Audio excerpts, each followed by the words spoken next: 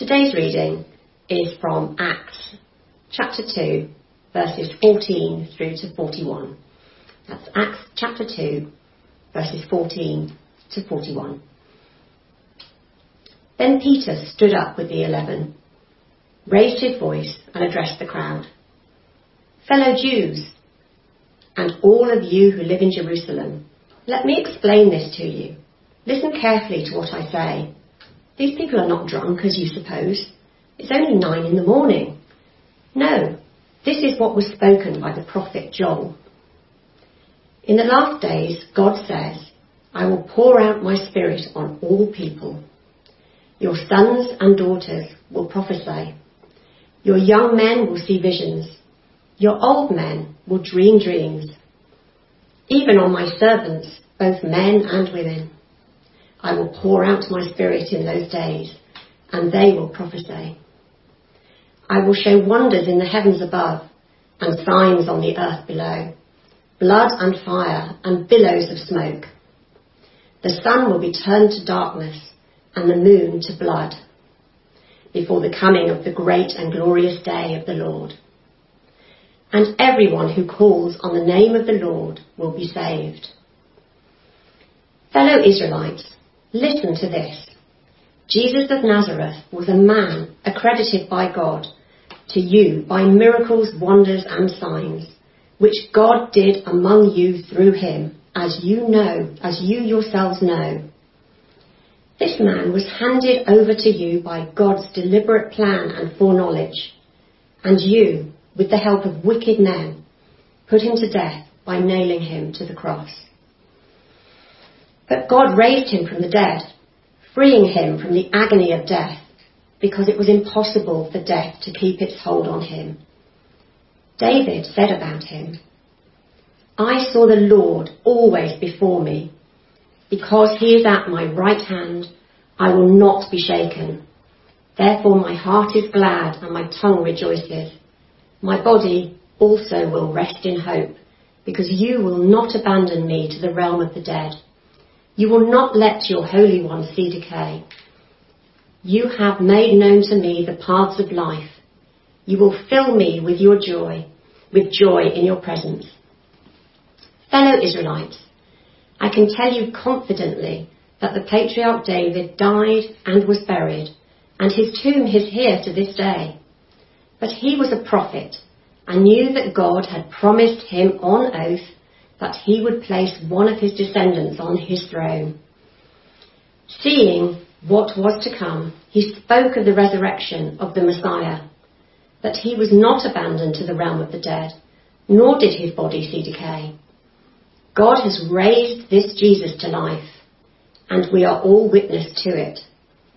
Exalted to the right hand of God, he has received from the Father the promised Holy Spirit, and has poured out what you now see and hear. For David did not ascend to heaven, and yet he said, The Lord said to my Lord, Sit at my right hand until I make your enemies a footstool for your feet. Therefore, let all Israel be assured of this. God has made this Jesus, whom you crucified, both Lord and Messiah. When the people heard this, they were cut to the heart and said to Peter and the other apostles, Brothers, what shall we do? Peter replied, Repent and be baptized, every one of you, in the name of Jesus Christ, for the forgiveness of your sins, and you will receive the gift of the Holy Spirit. The promise is for you and your children, and for all who are far off, for all whom the Lord our God will call. With many other words he warned them, and he pleaded with them, Save yourselves from this corrupt generation. Those who accepted this message were baptized, and about 3,000 were added to their number that day. Good morning. It's great to be with you, and thank you very much for letting me into your home. Do keep that passage we've just had read open in front of you, and we're going to be looking at it more closely in a moment or two. But I want to begin with a question. Have you ever observed something and misinterpreted the situation, so jumping to a wrong conclusion? I remember personally coming out of my house one day and seeing a strange person leaving next door. He looked very dishevelled, hadn't shaven, and what's more, he was carrying a suitcase. I immediately concluded that he was a burglar exiting the scene of his crime. I was just weighing up the risk analysis of trying to conduct a citizen's arrest when round the corner came my actual neighbour and introduced me to his brother. I was so glad that I hadn't actually said anything. Well, we left last week and the day of Pentecost with a similar situation. We were looking at the different reactions that people had to what was going on as the disciples spilled out into the streets, praising God with tongues of fire over the heads of each one. Some were amazed and perplexed and asked, what does this mean? But there were others who immediately reacted, pouring scorn on the situation. They've obviously had far too much to drink, was their reply. There is always a mixed reaction to the work of the Holy Spirit. Some will be amazed and ask questions, but others will ridicule and dismiss. But because of that,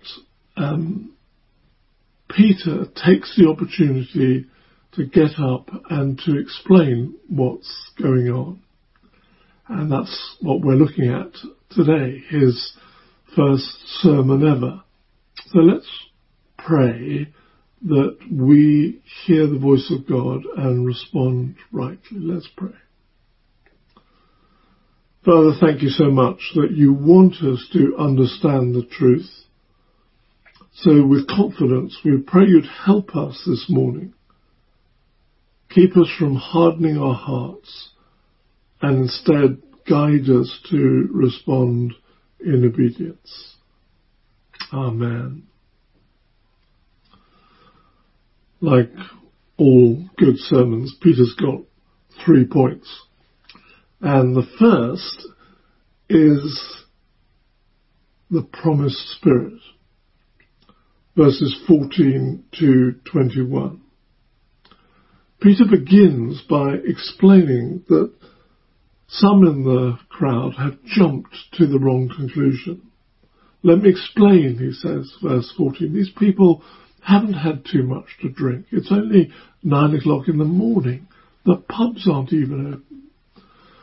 No, he says, and he explains it by quoting from the Old Testament, the prophet Joel, chapter 2 and verses 28 to 32, verse 17, following in our passage. In the last days, God says, I will pour out my Spirit on all people, by which he means all my people, all believers. Let's wind back a little at this point and consider the work of the Holy Spirit in the Old Testament. Not surprisingly, being part of the triune God, the Holy Spirit was around from the very beginning. And so in the first verses of the first chapter of the first book in the Bible, we see him involved in creation, hovering over the waters as the world and the heavens were formed. And it was by the Spirit that humanity was created. The dust of the ground had the Spirit breathed into it, and so Adam was formed. So the Spirit was there from the beginning. But his work in the Old Testament seems to have been, by and large, coming to particular individuals at special times for specific works. So Joseph was filled with the Spirit to interpret dreams. Bezalel was anointed with the Spirit for craftsmanship. Isn't it good to know that God is concerned for crafts? Then people like Gideon were anointed for leadership. Kings like David were raised up. And of course, the prophets were given the Holy Spirit to speak God's truth to the people. But the pattern is clear. Special people given the Spirit at particular times for specific occasions.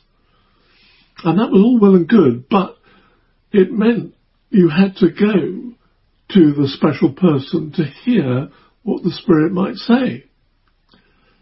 And God began, through his prophets, to promise something new. Isaiah, Ezekiel, Jeremiah, and Joel all said that a new day would come when God would do something radical. Ezekiel, in chapter 36 of his prophecy, tells us that God will do a heart transplant. He says that God will take out the heart of stone in his people and put in a heart of flesh, a heart responsive to God, a heart wanting to do God's will, a heart empowered to do God's will. And so it continued. The last of the great prophets of the Old Covenant, John the Baptist, likewise pointed to Jesus and said two important things about him. He was the Lamb of God who took away the sins of the world. He was the sin bearer, but he was also the Spirit baptizer. John said, I baptize with water, but he will baptize with Holy Spirit. And Peter gets up after the day of Pentecost, when, as Jesus promised, the Spirit was given to all the disciples, and explains, particularly using this prophecy in Joel. This is it, says Peter in effect. That which was promised long ago has come to pass. God has fulfilled what he promised to do. The Old Testament manifested the presence of God often in fire. God to Moses at the burning bush, and his presence in the temple through fire. But the temple is the Old Covenant, a special place. And now the temple is God's people. So the manifest presence of God through the Holy Spirit is seen in tongues of fire on the disciples. So it proved that the church was born. And from that day on, every believer receives the Holy Spirit of Jesus into their hearts, into their lives. Each believer, therefore, has direct access to the Father and the power to follow his ways. No longer do we have to go to a special anointed leader or a special place. We can approach God ourselves anywhere, anytime. And what's more, that Holy Spirit gives every believer the power, the desire to follow God's ways. You know, the law that God gave was good, but it had no power. It simply rightly convicted us of how much we had failed. You know, the old dog rule, the law commands, but condemnation brings. The Spirit bids me fly and gives me wings. But you see the implications for us.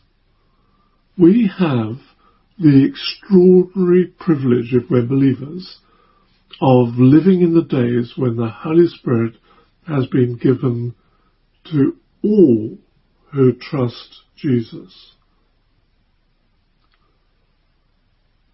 Just to keep us from complacency, it's also true that the Bible warns us, encourages us to go on being filled with the Spirit. We can't sit back and think, well, I received the Spirit when I became a Christian and that's it. No, there is always more to learn of God by the Spirit. There's always more to experience of God through His Holy Spirit. That Spirit is wanting to produce more of His fruit in us, to release His gifts through us. I wonder in what area of life at the moment you're finding it particularly difficult to obey Jesus. Maybe it's being patient with the children as you continue with homeschooling. Or maybe it's anxiety as your finances get into trouble. Or maybe it's fear as you want to tell other people about Jesus, but you don't have any confidence. Well, the good news is that the Holy Spirit wants to help you. And the Holy Spirit is in you if you're trusting Jesus, so He can help you. Allow Him to give you strength, to equip you in all circumstances, and to enable you to speak for Jesus and proclaim the good news in your own situation. The promised Spirit. But secondly, we go on to the prophesied Saviour, verses 22 to 36. Peter goes on to explain how this has all happened through the man Jesus. That's who he's wanting to get to as he explains what's been going on. The man Jesus of Nazareth, who was accredited by God by miracles, wonders and signs, verse 22. This man was put to death on the cross, but raised from the dead by God, thus proving that he was more than a man, that he was in fact the prophesied Son of God, the Messiah, the Lord, verse 36. And again, Peter quotes from the Old Testament, this time the Psalms, Psalm 16 and 110, showing that this Jesus was King David's greater son. Look at verse 24 in our passage from Psalm 110. For David did not ascend to heaven, and yet he said, the Lord said to my Lord, sit at my right hand. King David was speaking prophetically about Jesus. Amazing. Here in his first sermon, Peter makes all the key points of the gospel clear. Let me summarize what I think those key points are. Firstly, the humanity of Jesus. But more than that, his divinity. Secondly, his death was not a tragedy, but a triumph, dealing with the consequences of our sin and rebellion. It was God's deliberate plan, verse 23. Thirdly, his resurrection. Jesus has been raised from the dead, the only one. Verse 24. And fourthly, the Holy Spirit. Jesus, now exalted, has poured out his Holy Spirit on those who are saved. Verse 33. Have you accepted these truths? Have you grasped them and let them be embedded in your very being? If so, give thanks to God again for his extraordinary generosity and amazing grace. It's so easy to take these fundamentals for granted. But the likelihood also is that there are at least some listening in this morning who have not accepted these truths. And if that's you, may I gently ask, what's holding you back? The evidence is strong and the offer is clear. I remember many years ago as a young barrister in training being challenged by 3 friends that I had jumped to the wrong conclusion about Jesus in dismissing him as simply a good teacher who lived a long time ago. And as a lawyer, I thought, okay, well, I better look at the evidence. I expected to be able to dismiss the idea of resurrection very quickly. But like many more distinguished lawyers, as I actually grappled with the evidence, rather to my alarm, I became convinced that the only honest explanation was that he had indeed risen. And I concluded that he was both man and God. Nothing else explained the transformation of the disciples, from frightened cowards into a band of believers who went out to their enemies declaring the truth of his resurrection, even though it cost most of them their lives. That didn't make me a Christian, though. I still held back. And as I considered what was holding me back, for me, it was the consequences of accepting Jesus as Saviour and Lord. I could see there were implications for my lifestyle, and I wasn't terribly sure about those. Anyway, eventually I surrendered, and I took the step of asking Jesus, and I received him and his Holy Spirit into my life. If I'm honest, I didn't feel very different after that prayer. There was no overwhelming experience. But actually, I do believe that I received the Holy Spirit that day.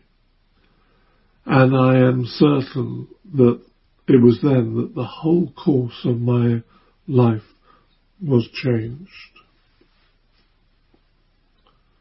2,000 years ago, Peter's hearers came under similar conviction.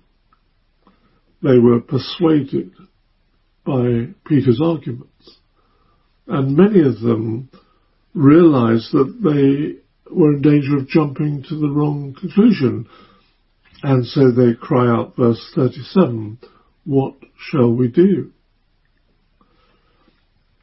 Well, there's only one answer to that question, whichever century you're in, whether you're in the 1st century or the 21st century. And so we see, thirdly, not only the promised Spirit and secondly the prophesied Saviour, but thirdly the plan, the path to salvation, verses 37 to 41. Let's begin with verse 38 as Peter replies in answer to that question, "Repent and be baptized, every one of you, in the name of Jesus Christ for the forgiveness of your sins, and you will receive the Holy Spirit." There are many ways of unpacking the gospel, but here's one Peter seems to be using: 3 simple steps to salvation. And to help me remember them, I've made them all begin with the same letter, R. 1, repent. 2, recognize. And 3, receive. Let's look at them more closely. Firstly, repent. Peter says we have to repent. Repent is more than saying sorry. It means acknowledging that we've been going our own way, going against God, rebelling. Most of us are only too well aware that we haven't lived up to our own standards, let alone God's standards. But as well as saying sorry, we have to be willing to turn and want at least to go God's way. Are you willing to repent? Secondly, we must recognize Jesus for who he is, both Lord and Saviour. We must recognize, yes, that he was human, but that he was more than human. He was raised from the dead. We must also recognize that in some way his death on the cross dealt with our problem of sin. You'll never understand that completely. There's always more to grasp. But to see that Jesus died for you is key. And then thirdly, receive.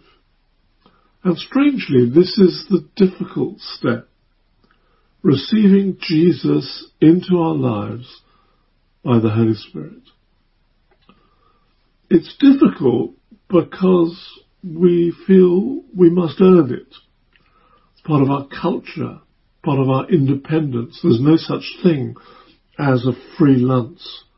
Surely there's no such thing as free salvation. And yet we can't earn forgiveness. There's nothing that we can bring to the table. It's beyond our powers. All we can bring is our sin and rebellion. Salvation is God's free gift. That's why it's such good news. All we have to do is accept that truth and receive the Holy Spirit. Just worth noting here, baptism, which is referred to, is simply the outward sign of that inward reception. A public display of acknowledgement of Jesus as my personal Lord and Saviour. So the important question is not have you been baptized, but have you received the Spirit? Or are you still trying to do things in your own strength? What a wonderful and amazing gospel. Good news indeed that has been spreading round the world ever since, as Jesus prophesied.